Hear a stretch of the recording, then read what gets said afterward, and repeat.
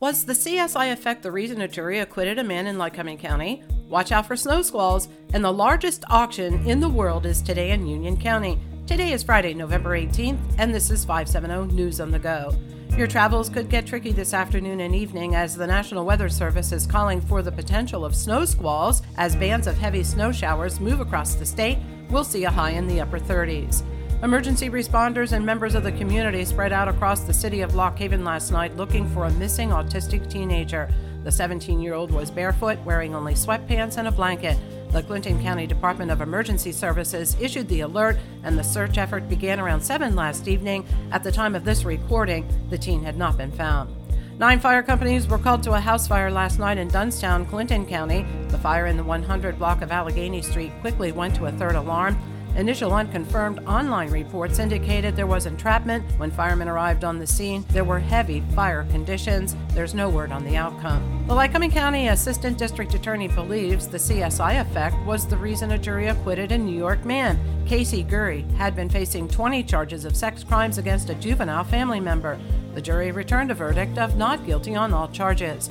North Central PA reports the jury felt the DA's office did not have any evidence.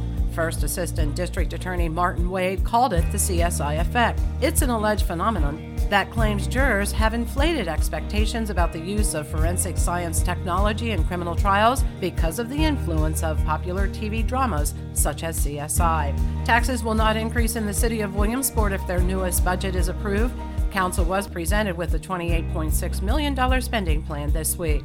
The 23rd Annual Victorian Christmas Tour is this weekend in Williamsport. You'll be able to tour several historic homes and churches decorated for the holidays. More details can be found at victorianchristmaspa.com. The Salvation Army of Williamsport kicked off its Red Kettle campaign this week. Bell ringers with the familiar red kettles will be out in the community until Christmas. If you'd like to volunteer, call 570-326-9187. There won't be a balloon fest next year in Lycoming County. Event organizers told the Sun-Gazette they're taking a hiatus to regroup. There have also been concerns of cost and the need to recruit more volunteers. They hope to plan an event for 2024. The annual Christmas tree auction is taking place today at the Buffalo Valley Produce Auction in Union County. More than 60,000 cut and baled trees will be auctioned off. Yesterday, they sold wreaths, roping, kissing balls, swags, and more.